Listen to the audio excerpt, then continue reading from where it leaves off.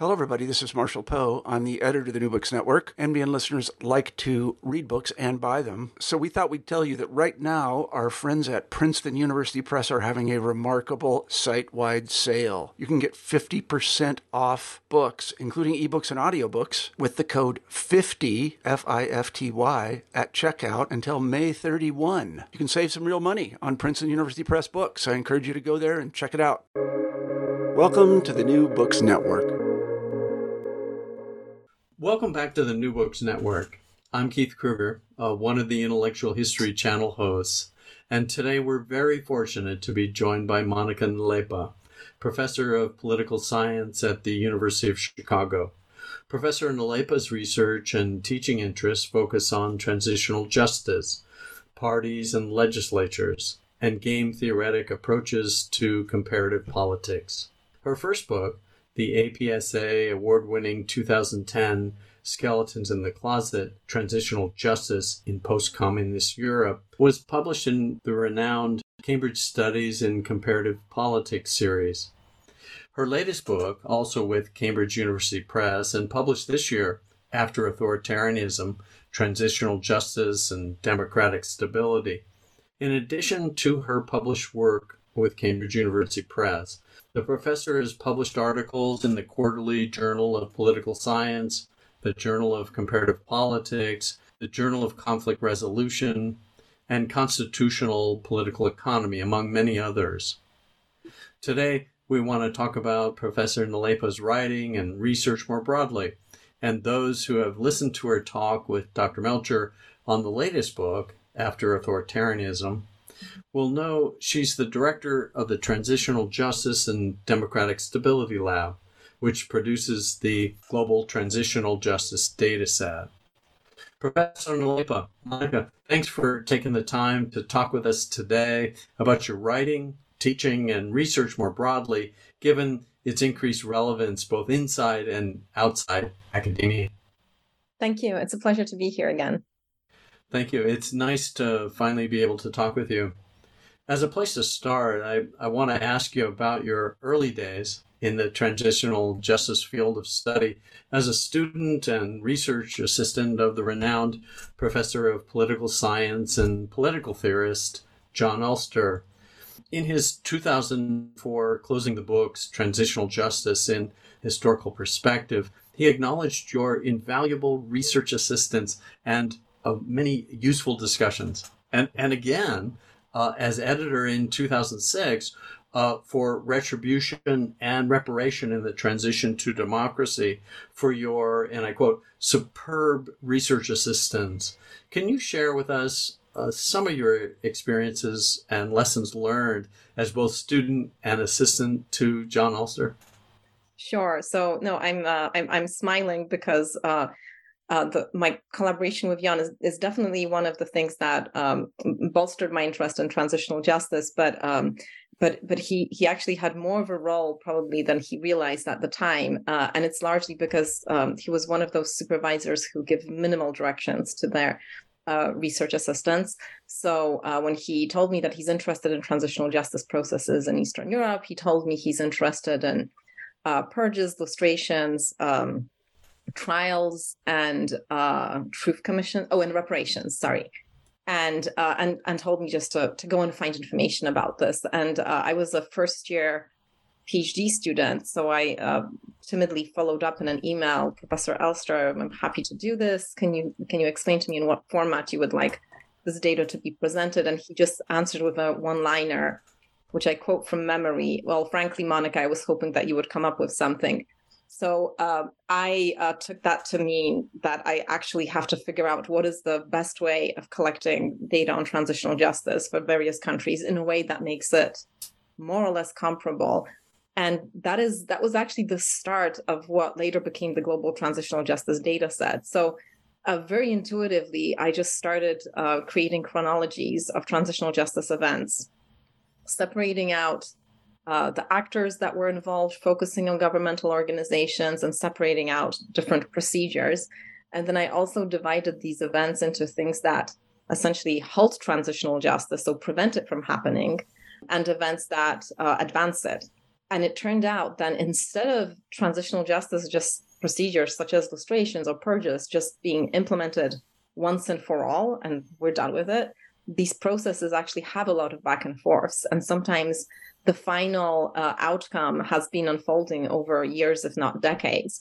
So it was actually this experience of collecting data for closing the books, which was not a quantitative study. Jan was basically interested in more of, I think, a collection of anecdotes that he would later use to develop his theory on transitional justice and historical perspective. But that way of systematizing data actually stuck with me. And later, when I received a grant from the National Science Foundation, that was actually the structure that I already had in mind. So I felt that it was thanks to that experience of working with Jan, it was a really well thought out data structure. But Jan was also he was sparing in his comments, but when he offered comments, they were very much to the point. So another huge influence that he had was when we were discussing a term paper assignment that I had prepared, not even for his class, but it was on transitional justice. So I decided to share it with him. And I mentioned pacts associated with transitions from communism to democracy that were taking place in communist Europe, that enabled actually transitions to democracy. And I mentioned just in passing that promise to use of amnesty were given. And he just asked one question in the entire term paper and just wrote it on the margin. Why were those promises credible? And I thought to myself, well, yes, they actually should not be credible from everything I learned in game theory. So he was, I would say he was an influence, not by virtue of talking a lot and giving a lot of guidelines and a lot of instructions, and definitely not a hands-on advisor. But his questions did leave an impact, and I don't think that I would have been a scholar of transitional justice had it not been for that experience. Wow, that's interesting. Do you consider Professor Ulster a philosopher, a political theorist, or how do you see him? I consider him the last social scientist. So he's a very broad thinker, and and he really can't be classified as either as a philosopher. I mean, certainly some of his contributions, to political philosophy, even to history of political thought, I mean, I think will have lasting impact. His understanding of de Tocqueville, I think, is unique and very powerful. But he's a very keen observer of comparative politics as well. He's a very, I think he's an excellent historian also. He loves digging through archives and, uncovering things that, had somehow fallen through the cracks in the research of other scholars. And, here at the University of Chicago, we don't talk about social sciences, plural. We consider it all social science. So I think he's the quintessential sort of like very broad thinker, social scientist, and definitely remains an inspiration to me, even though, of course, I criticize a lot of things that he believed in about transitional justice. But that's just the nature of I guess advisor and student. Well, we can come back to a little bit of that later. Well, let's talk a little bit then about your first book, the 2010 Skeletons in the Closet, Transitional Justice in Post-Communist Europe. You were the first to apply game theory to transitional justice, and you frame your narrative around three puzzles, attempting to determine when retribution occurs, and you examine the Czech Republic, Poland, and Hungary. Your introductory chapter opens with a diary passage written by a student in 1956 who participated in the anti-communist Hungarian uprisings. It's a brief but gripping description of retribution. Can you tell us about how you came to choose the diary entry and how the data of you have a chapter on elite interviews and how they are differentiated between Czech Republic and Hungary and Poland. You built on many things with your elite-driven hypotheses. I realize that there's a lot there, but just trying to encourage you to share some of why your first book was important to laying the groundwork for further research and your latest book. Yeah, sure. So the passage, I now I actually remember where I found it. So I was revising my doctoral dissertation towards the book as an assistant professor at Rice University, and Rice University is, not a school that many associate with social sciences or, or intense study of Eastern Europe. So they didn't actually have a huge collection of books on Eastern Europe and history of communism there. And I think I had just gone to my library card and was browsing the shelves and, picked up a book that I had never seen before. And it was a very short book by Laszlo Békés, and I started reading it right there in the library. And when I read that description, it stuck with me because it summarizes what happens if transitional justice is treated in a cursory fashion. So anything that one does with former authoritarian elites and their collaborators is an act of transitional justice. Doing nothing is also an act of transitional justice.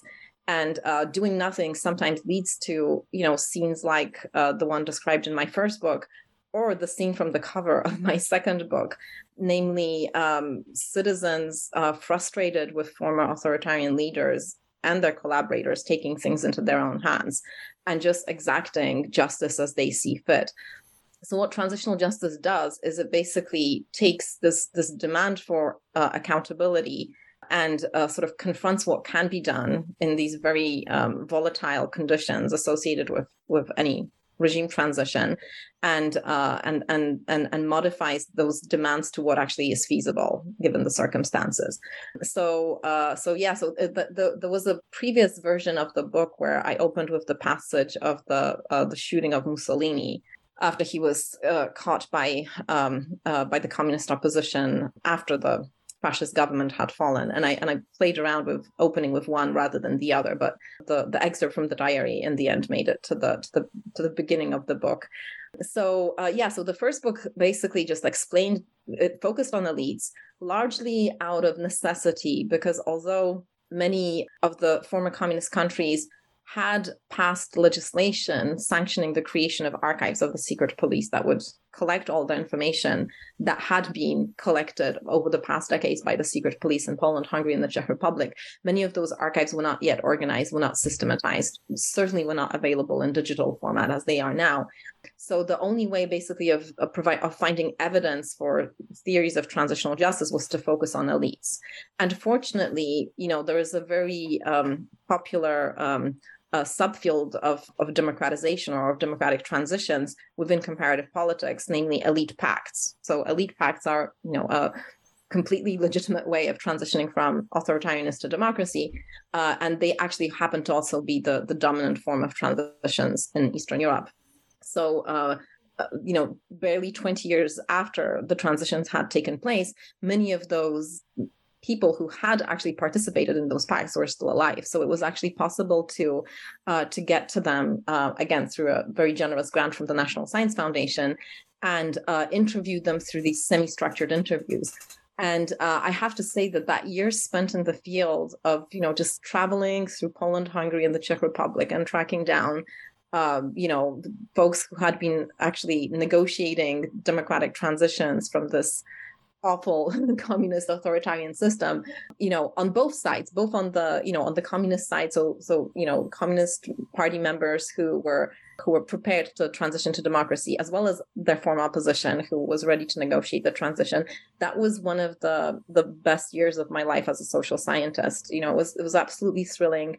And I'm very happy that I still have the transcripts of these interviews. And, there were, of course, many ways that I could have used them in the book. But, I chose to use that fraction of them. So so the focus on elites was largely because of necessity. There wasn't much other data. It was only data that one could go out into the field and collect for oneself, which is not the case now. So I'm just highlighting that for future researchers.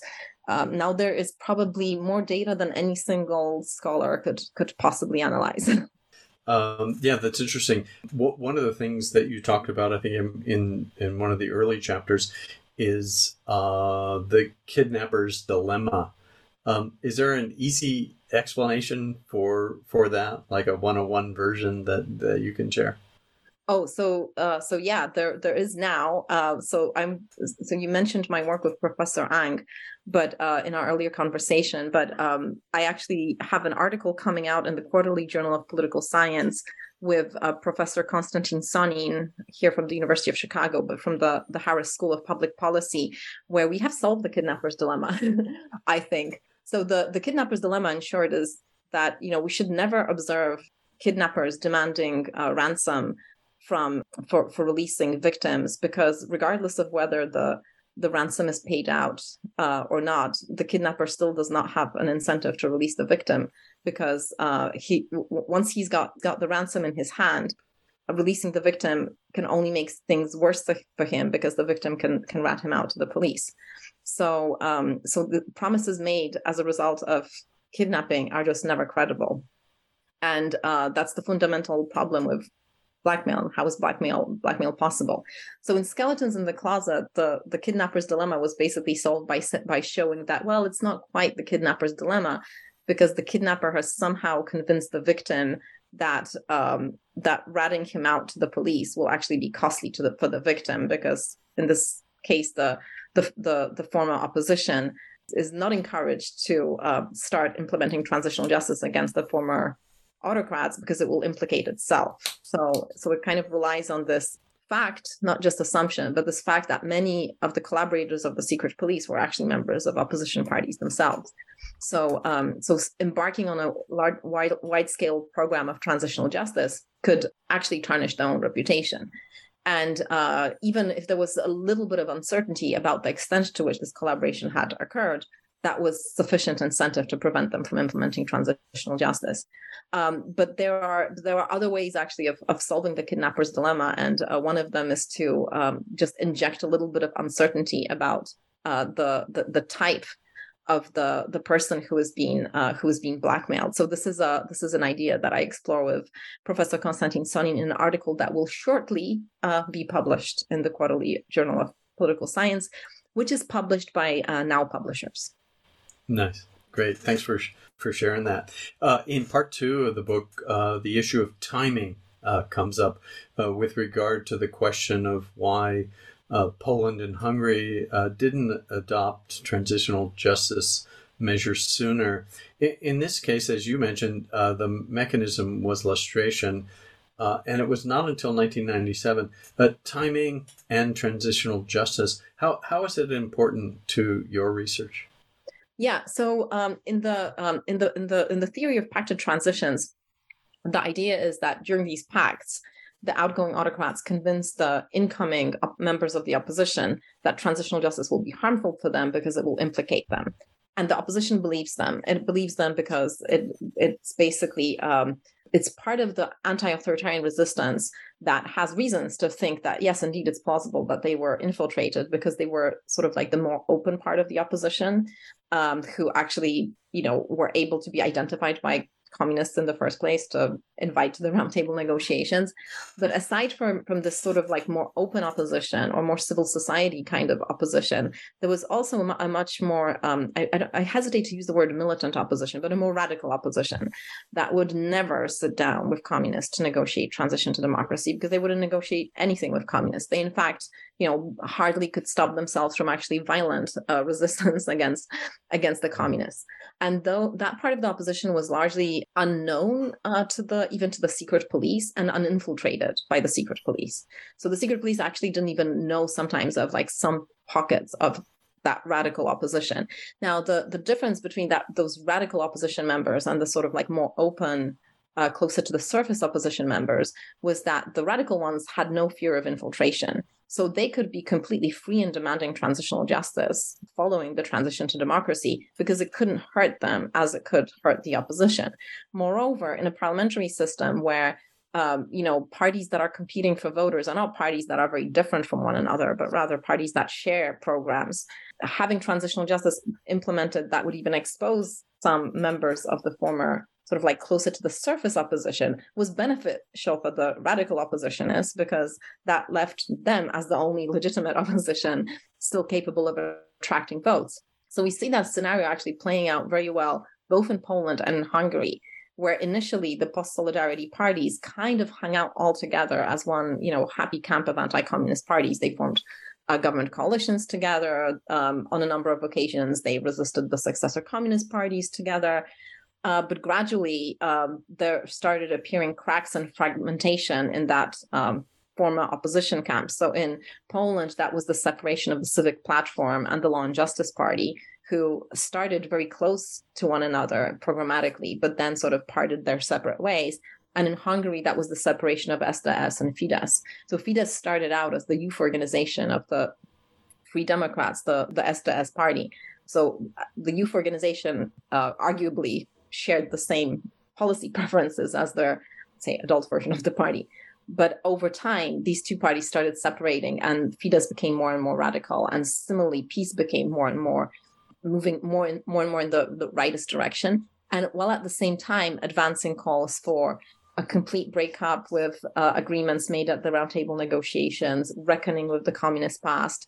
And in Poland, this actually connects to the most recent trend in democratic backsliding, because one of the pretexts that Jarosław Kaczyński and his co-partisans used to implement judicial reforms and cleanse the judiciary of judges affiliated with the more liberal opposition was the call for a radical break with communist-tainted judges. So they basically used this lack of transitional justice that was left behind by the initial opposition parties to implement harsh transitional justice later on. And the Polish example is something you grew up with. So grew up with to an extent. So I left Poland in 2000 to come to graduate school and to get my PhD at Columbia. But I did grow up in the early 90s in Poland. So I basically grew up in an atmosphere of intense demand for transitional justice and sort of not enough delivery of it. And it definitely was something that was very much front and center. And, what one could hear often were the calls for the liberal opposition for adopting what was called the Spanish model at the time. So now it's no longer relevant because Spain has actually embarked on its own transitional justice program decades later, as I outline in After Authoritarianism. But at the time, it was actually seen as an example of moving on and heading towards the future and, letting bygones be bygones. So the first cabinets that were created after transition to democracy in Poland advocated restraint in transitional justice. Would that be a situation or a point where you would diverge from Professor Elster in terms of, I would assume that he would see the Spanish example or the Spanish model as something he would concur with? Yeah, so he endorsed the Spanish model. In fact, so Jan had, before I came to graduate school, he had actually traveled throughout Eastern Europe, and he met with many of these liberal opposition members, and this was part of his project on constitution making in Eastern Europe.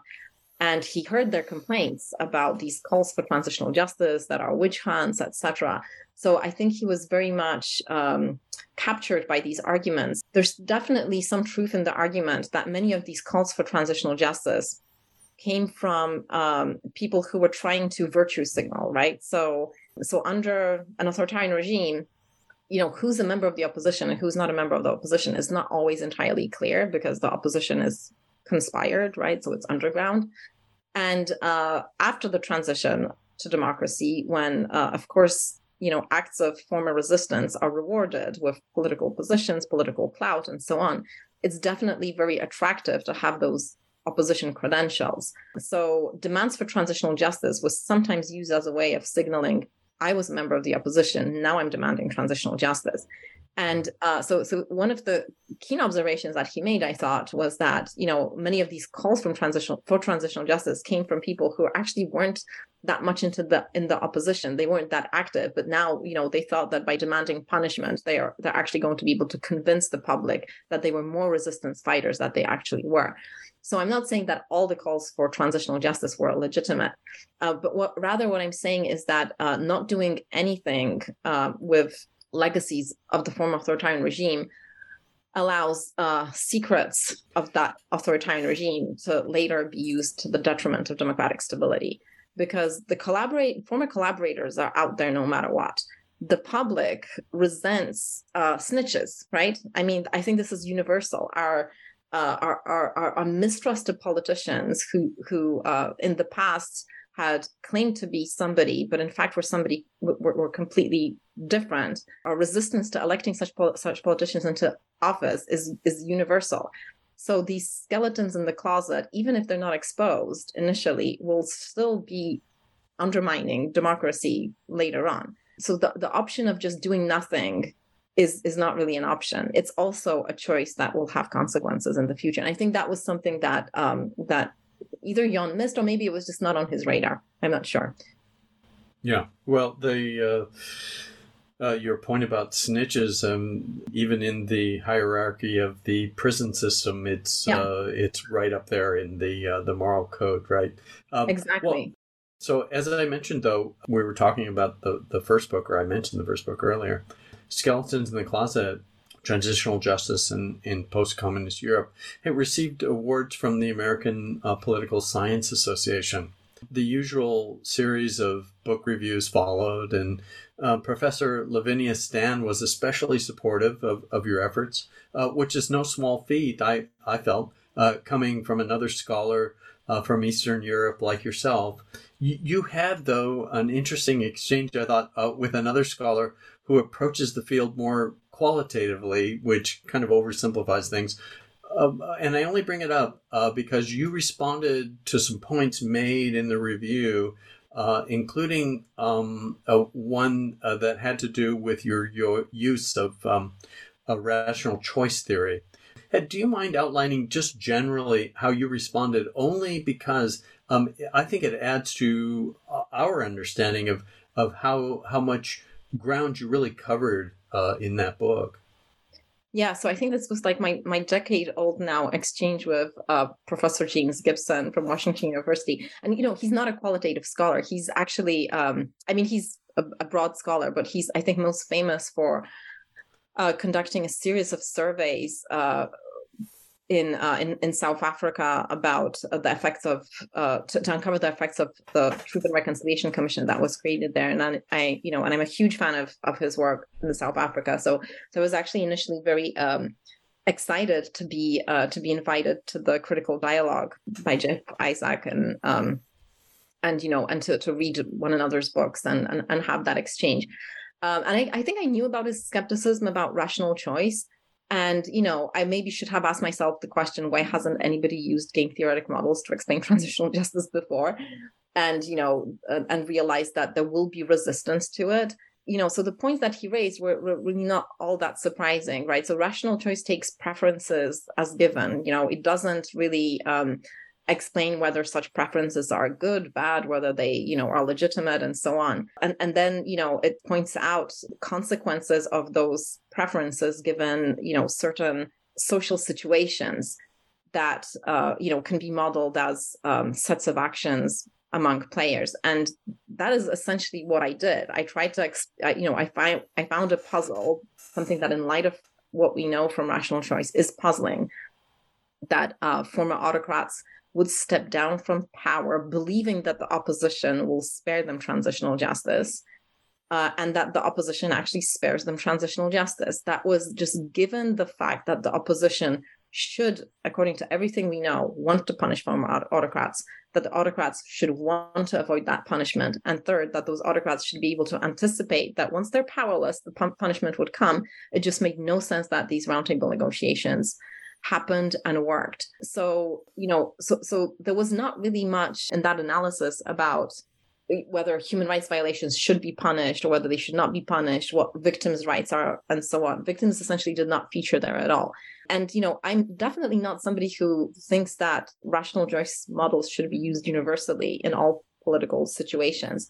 I think that when stakes are low, or like when citizens or regular voters, just don't have much at stake when deciding whether to engage in some political behavior or not, rational choice models are not necessarily useful.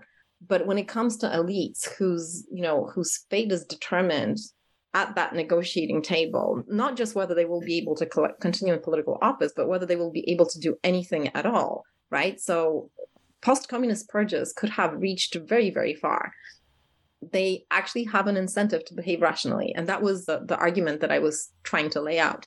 But I did get some pushback from, being completely deaf to the normative reasons for embarking on transitional justice. And this still happens to this day, I have to say. So a lot of people, when they see that, oh, this is a book about transitional justice, expect that this is going to be something about, describing the atrocities that happened and formulating like what should happen to make victims of those atrocities whole. And that's just not something that I have tackled in any of my books, because regardless of whether victims can be made whole again, authoritarian legacies have to be dealt with from the point of view of democratic stability in the first place. So we don't end up being in this cycle of regime change, essentially.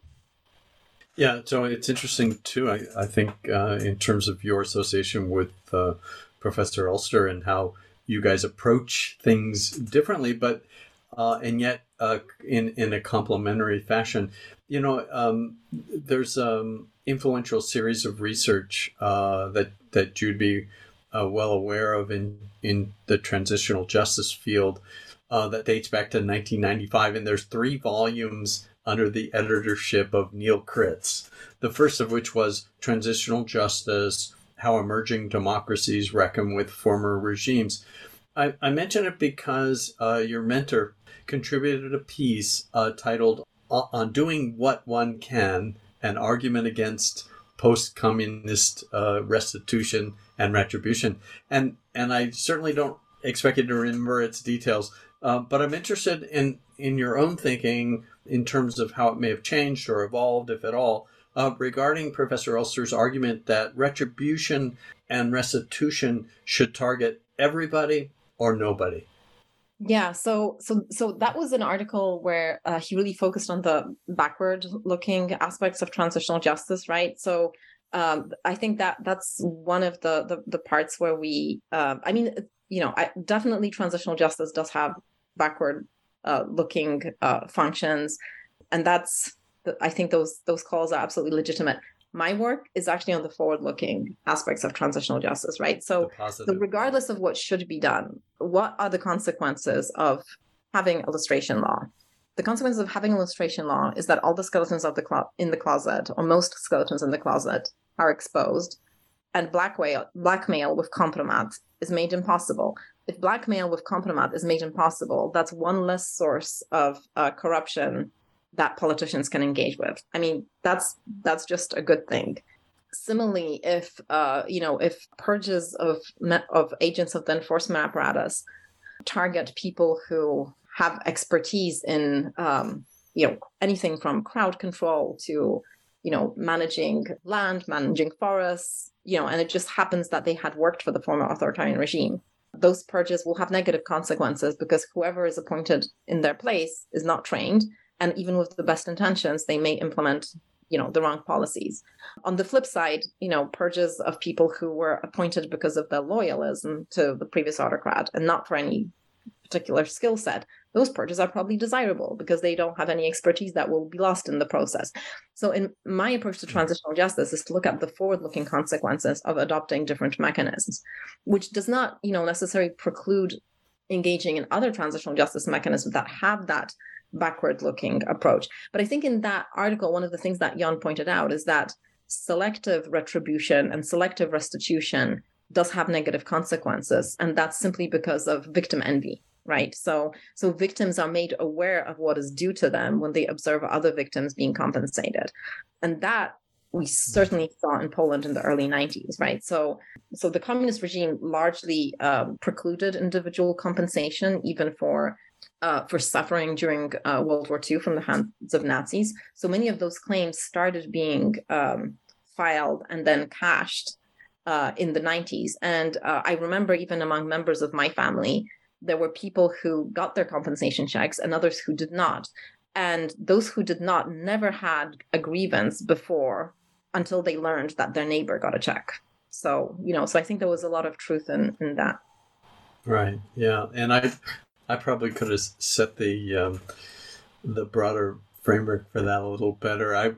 Because part of his concern, of course, was punishing the wrong people, and that informers versus regular collaborators, and also the problem where he pointed out that you had this problem of punishing top officials on the basis of collective guilt, which he found repugnant.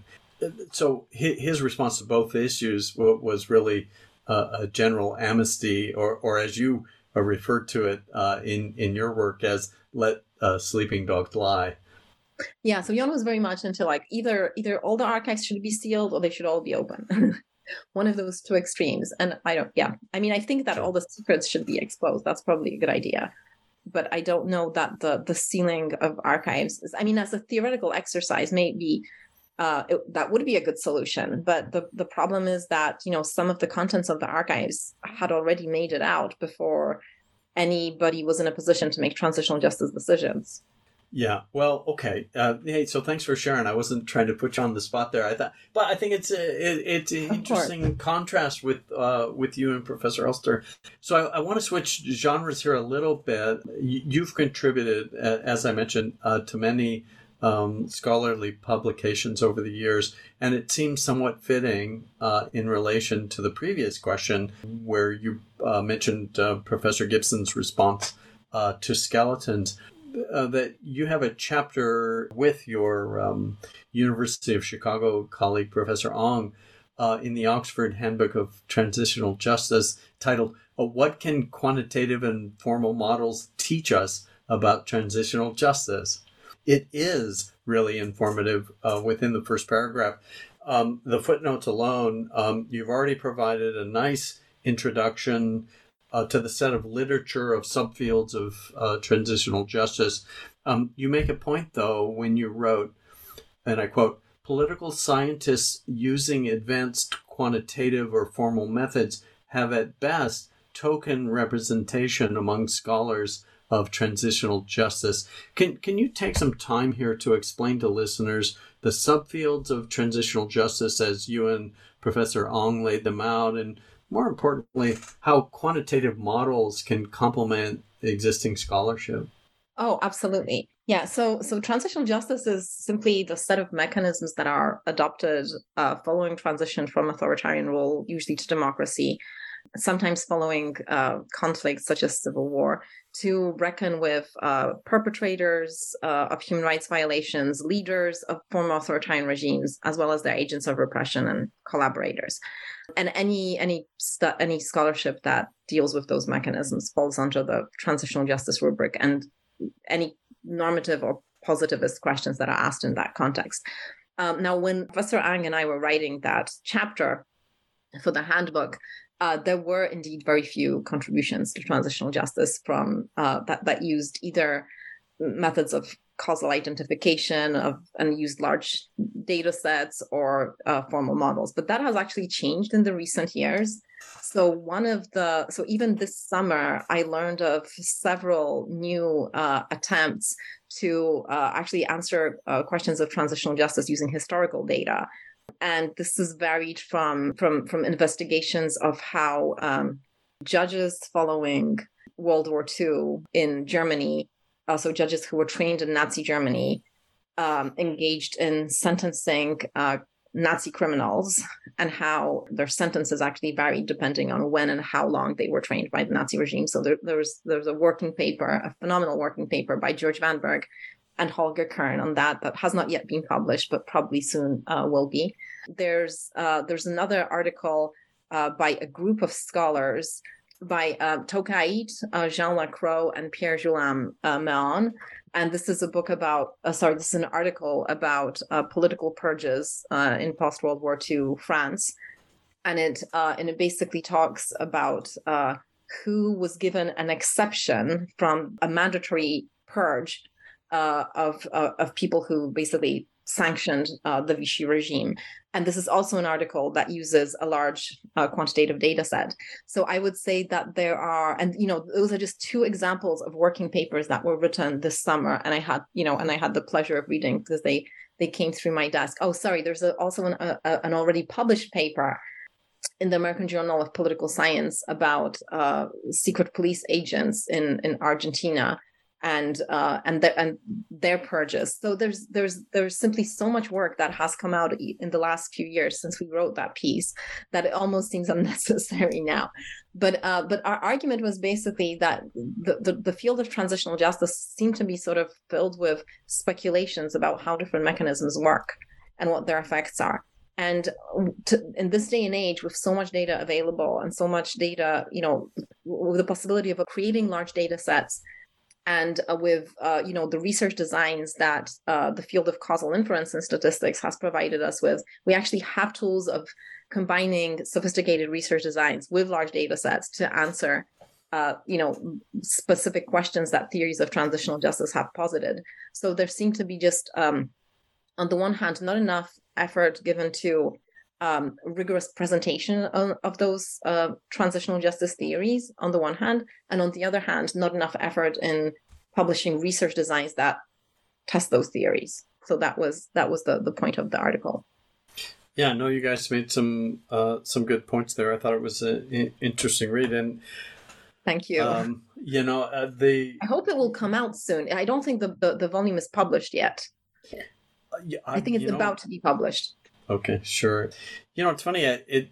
Some of the things that I come across in your work and in transitional justice more broadly, I find myself at times going back to Daniel Goldhagen's Hitler's Willing Executioners, and I think it's in part due to Professor Ulster's work as well, right?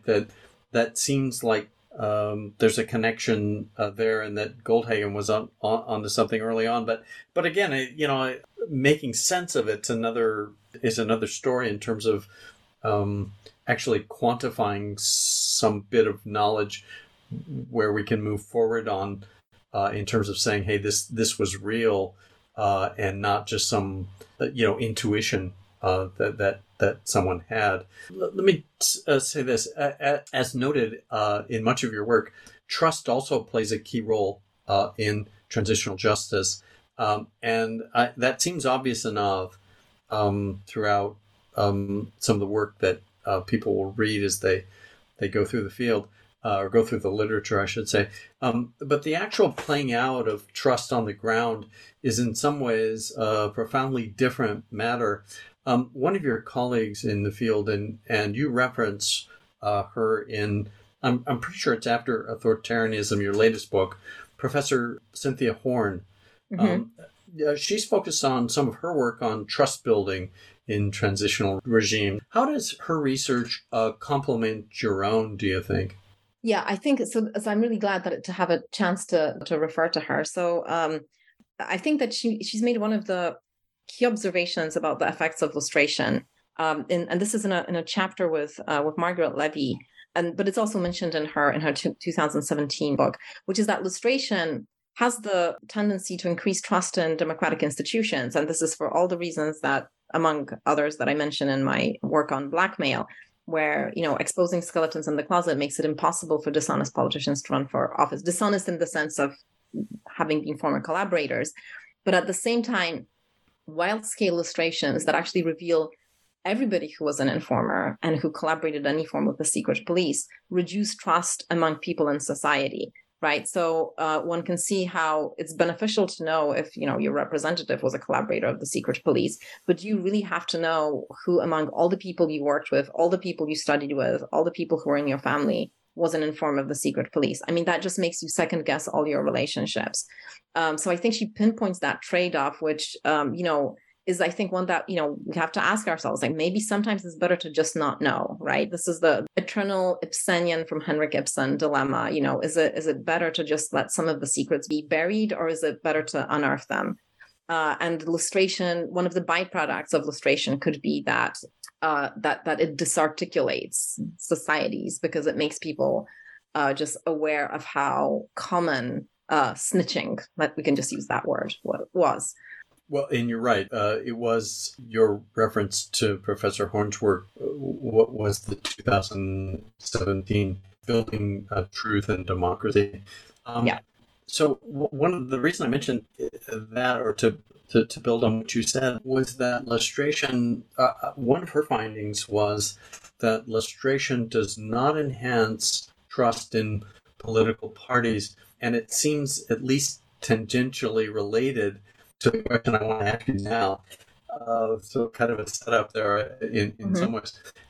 Hey, when you think about the January 6th Commission, right, headed by Congresswoman Liz Cheney, how does it fit, do you think, in your broader calculus of transition mechanisms? That is, it seems like a kind of truth commission and transitional justice does seem front and center at being at issue. How do you think your expertise regarding regime transitions and transparency can play a role in understanding, what transpired there?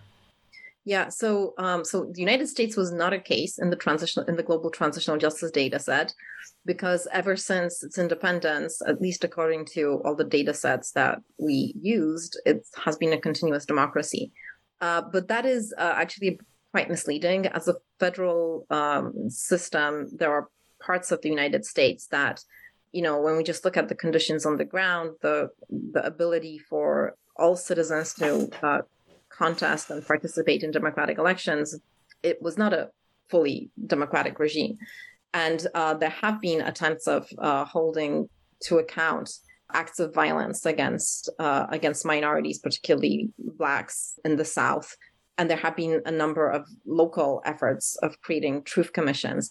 But if it were not treated as a democracy, then the event that happened on January 6, 2020, during the certification of the Electoral College vote for Joe Biden, then it actually would make its way to our global transitional justice data set, because it was an act of violence that was committed within democratic institutions of a country. So the call for transparency is absolutely accurate. So the January 6th Commission is essentially a truth commission.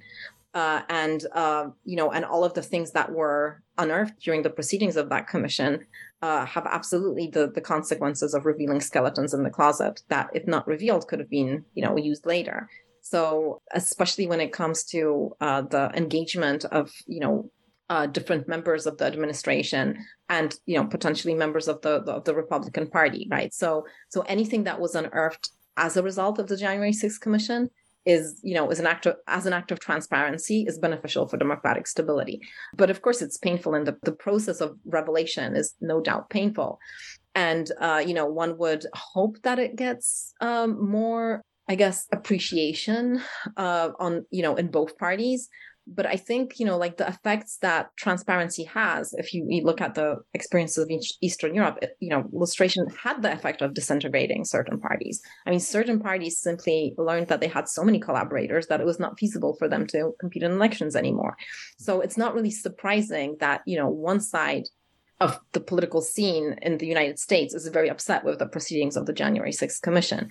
But that doesn't mean that if those proceedings had not happened, that party would be in good shape in the future. I don't think it would be in good shape in the future, because the acts of involvement in the almost coup could have been used as a political compromise. Well, yeah, thanks for sharing that. And I wanted to kind of try to connect a couple things here.